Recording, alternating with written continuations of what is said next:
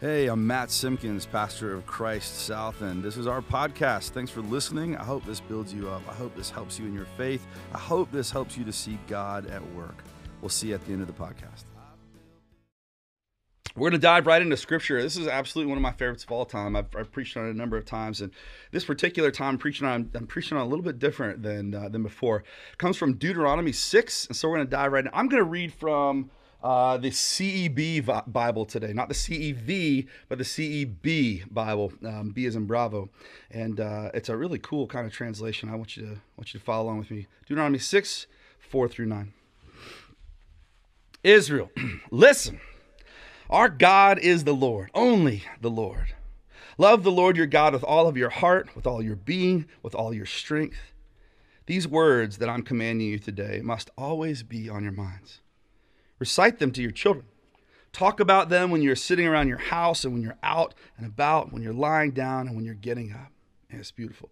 Tie them on your hand as a sign. They should be on your forehead as a symbol.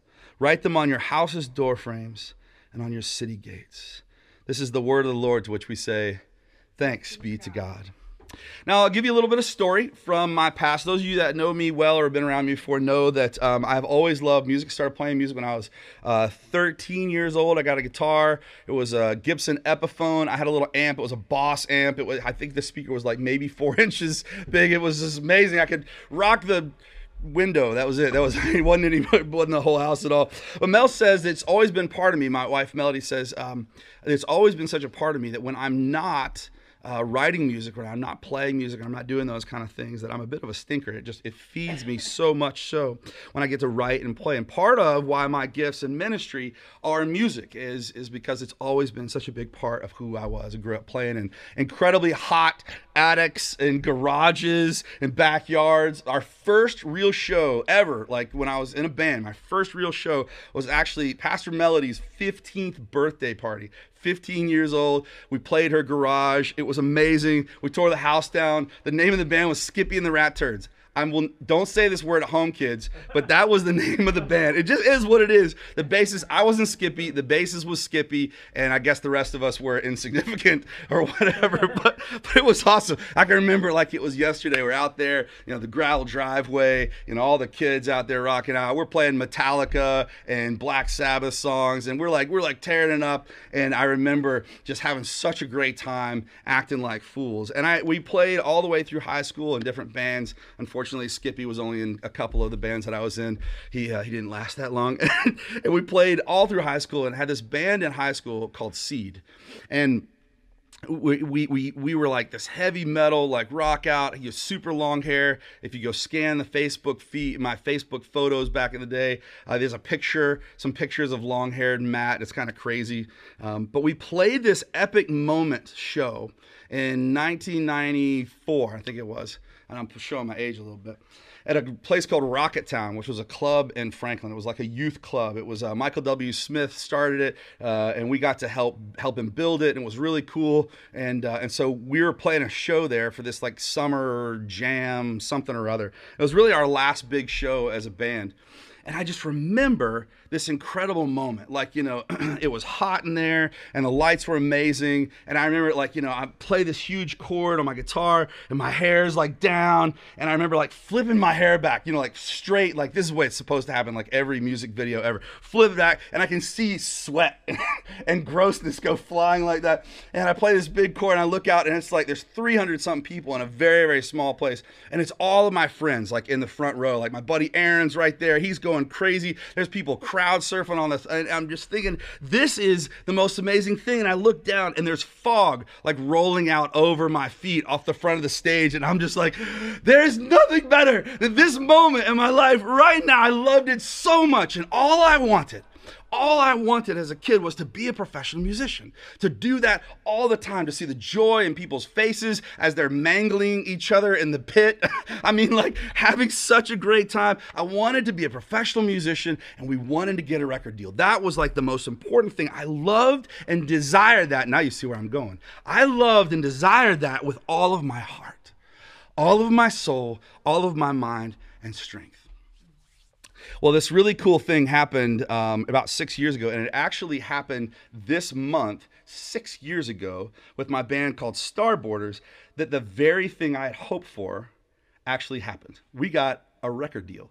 It was the coolest thing ever. It was this record company out of New York, which somehow made it even more impressive to us. I don't know why, but it was from New York. It was so much cooler. I was on cloud nine. It was the coolest thing ever. It was life-changing, bucket list accomplishment to get a record deal. I loved it. I had desired it for so long with all of my heart, all of my soul, all of my mind, all of my strength. Now, small note, was not a good record deal, but it was just the fact that we got it was so cool. We didn't take it. It was fantastically awful. We had to walk away from it, but still, it was so cool to get that record deal. In a lot of ways, I'm so glad that we didn't pursue it because I love my life, and I would be so sad if I didn't have my life and family the way that I do now. But it actually wasn't the first time that I was in a band that got a record deal. In 1996, leave me alone. I'm older. This is all right. It's okay. You're going to be all right. There's a lot of 1996 college people out here in the room. Mid-college, 1996. It was the summer of the dream. The summer of the dream.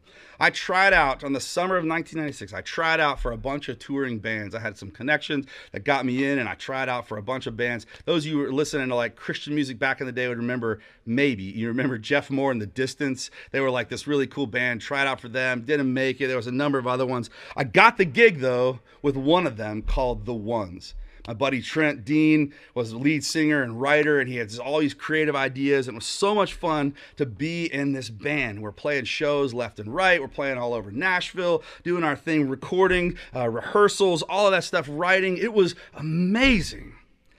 And we got a record deal with a company run by Prince's guitarist. It was so cool. It was the coolest thing ever. It was everything that I had always wanted, and my dream was finally there. It was right in my hands. I loved and desired that with all of my heart, all of my soul, all of my mind, and all of my strength. But here was the problem. I turned my whole body, my whole energy, my everything toward that one thing. I turned everything that I was toward that one thing that I loved and wanted with all of my heart, my soul, my mind, and my strength. So much so that I turned away from my family. So much so that I turned away from the love of my life, Melody. So much so that I turned away even from the providence of God, thinking that I was on writing my own ticket now. I was writing my own checks. And I turned in on myself, my own wants, and my desires. And I'll never forget what Pastor Melody said to me. Matt, I'd never ask you to choose between that dream and me, but you are. So what's it mean, church? To love God with all of your heart, your soul, your mind, and your strength. Does it mean that we abandon everything around us except God? Does it mean that we give up on all of God's great gifts to us around us? Does it mean that we join a cult or something like that and kiss family and everything else goodbye? No, that's not the point of what God is getting at here. Not at all. This scripture in Deuteronomy is one of my favorites. I told you that before. It's one of my favorites of all time, and it gives us a great movement to understand God's love for us and helps us to have a foundation for who we are and how we act. You know, God was speaking to God's people in such a way to say, hey, put all of those other things aside, all of those other gods that they're shouting at you, push them to the side because there is only one God, and it's me. And all I desire from you is that you worship me and love me first. That's what God's getting at. Help us to understand what it means. I was talking to, we had Ash Wednesday, drive through Ashes here. It was so cool. We were like slammed with cars the whole time. It was amazing. And as these folks were coming, sometimes I'd have some of the kids be like, not really knowing what we're doing, because for a lot of our families, Ash Wednesday is kind of a new thing. You know, for those that have been around church forever, you know, you come in, they tell you that you're going to die. They put the cross on your forehead. Hopefully they don't make it with water and ash, because that leaves a lie across that actually you could see forever, right? So they put this oil cross on you. It smells interesting, all stuff. It's pretty normal for those of us that have been around church for a long time. But for some people, it's like, what in the world are you doing? Why are you putting those ashes on my head? Like, what are you trying to show me here? What's this all about?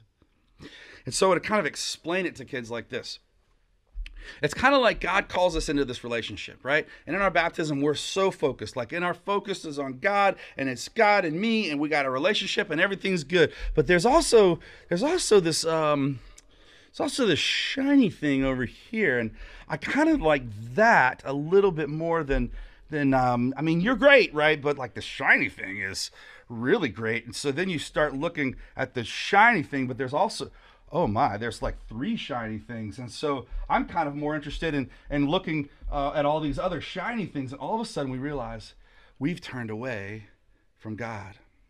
Happens to us all the time. Kids, adults, grandparents. It happens to all of us. We turn away from God.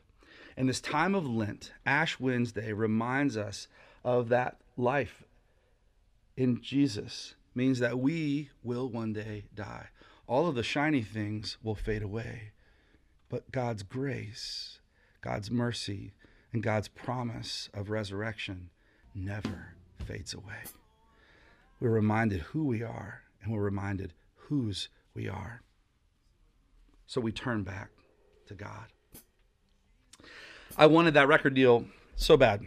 So bad. I focused all of my time, all of my energy into it. I didn't pay attention to my girlfriend, didn't pay attention to my family, didn't pay attention to my friends. I didn't pay attention to my God. I let everything great and wonderful in my life fall away. And Lent is a time where we're called to repent, right? Which ultimately means turn, right? That 180 degrees back, because the world is always pulling us away. The shiny thing is always over there, and we start turning away. And every time we experience Lent, we remember to turn back. See, we see our need for Jesus, our need to be a child of God when we turn away. The cost is too much. We lose what's important to us. But I want to make something clear. This is really important. Ever heard the saying, oh, they found Jesus. They don't really talk to us anymore. You ever heard that? Anybody in the house ever heard that? Oh, they found Jesus. They don't really hang out with us anymore. They kind of doing their own thing.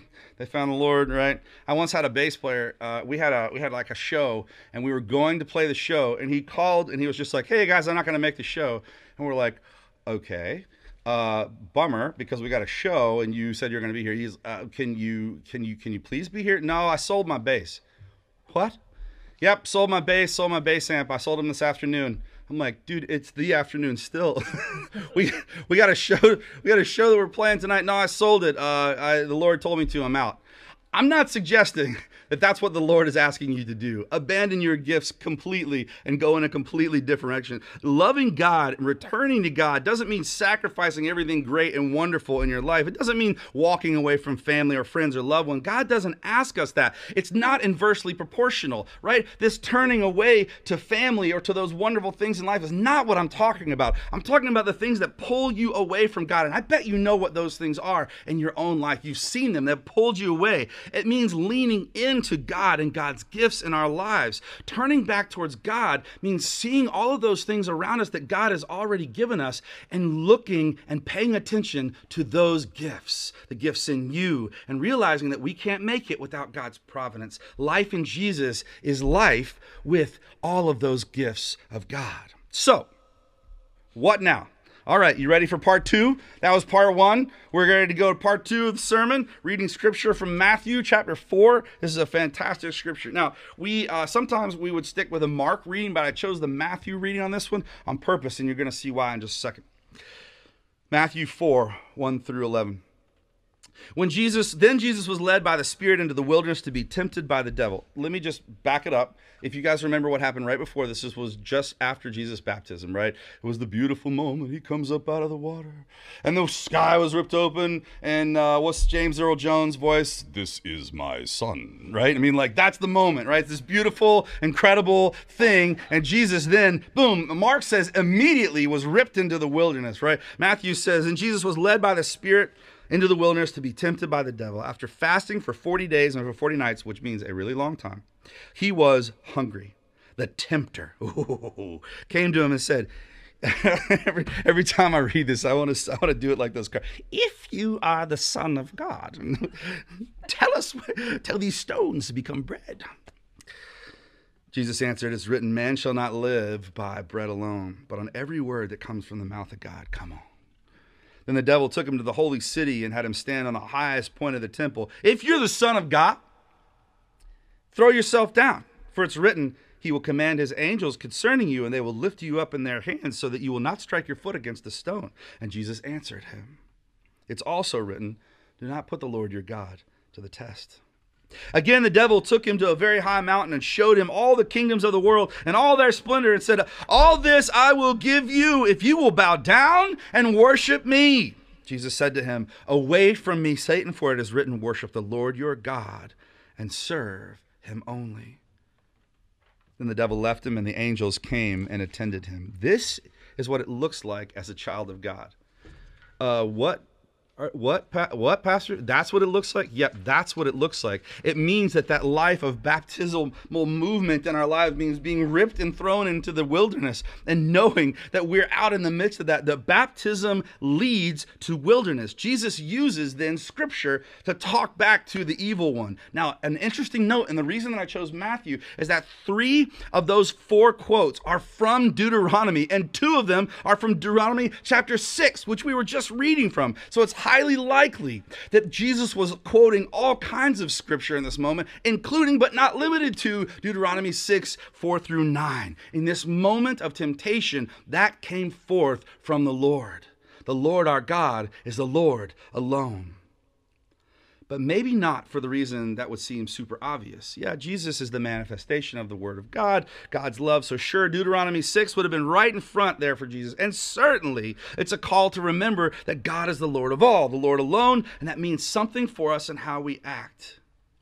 We are to love the Lord our God with all our heart, being, soul, and always be on our minds. Recite them to your children. Talk about them all the time, everywhere. But maybe there's one more really, really important thing here. Now, if you tuned out because you're like, all right, Pastor, you're rolling, man. I'm following Scripture. It's great, man. It's Lent, but I hadn't had much coffee, so you got to get to the point really soon. Pay attention now. Deuteronomy is not nearly as much of a mandate for us as it is a call to reflect how God already loves us. Oh my gosh. Deuteronomy is not nearly as much of a mandate for how we're called to act as much as it is a reflection of how God already loves us so deeply, so completely, so fully, so overwhelmingly, all-encompassing, this forever love. See, I turned away to love the world more than anything else, and it almost cost me my whole world.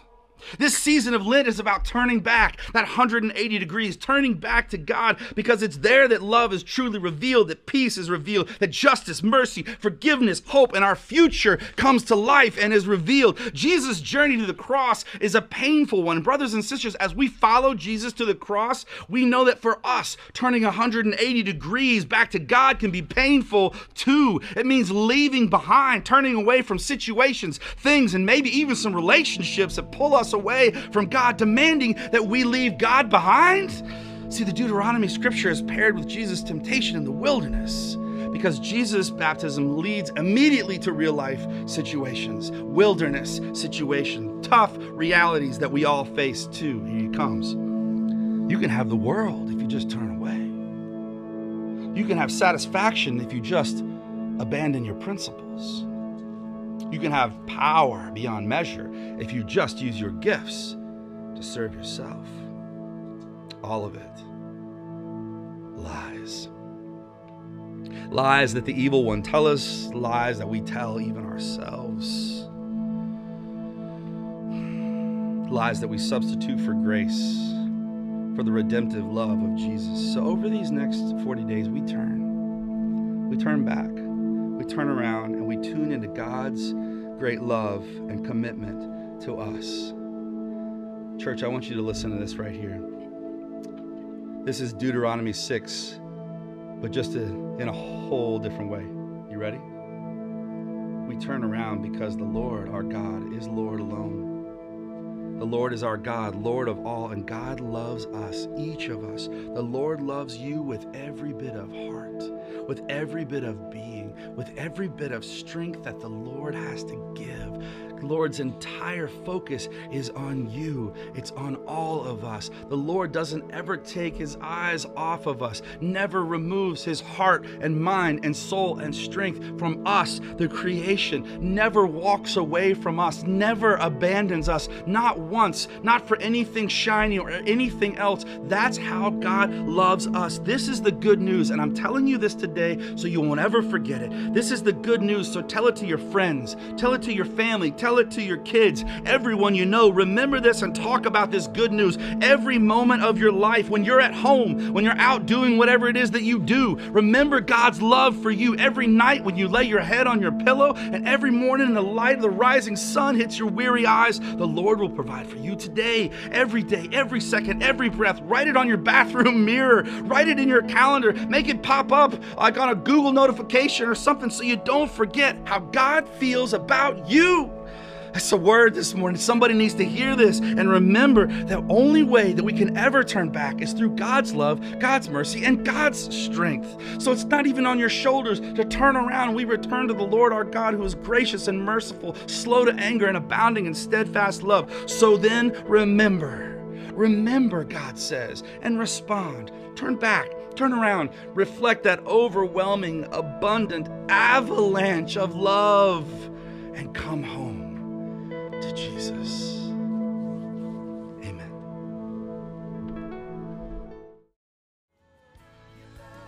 All right, I hope that was helpful. If so, I ask you a couple of things. One, share this with a friend so that they can hear some good news in their life too. And if you want to continue that impact beyond, we ask that you go to christsouth.org to the online giving tab and give to this ministry so that we can continue to share this with others. We'll see you on the next podcast, or maybe in person at 10 a.m. on Sunday mornings at Polo Ridge Elementary in Charlotte, North Carolina. Blessings and peace. Have an awesome week.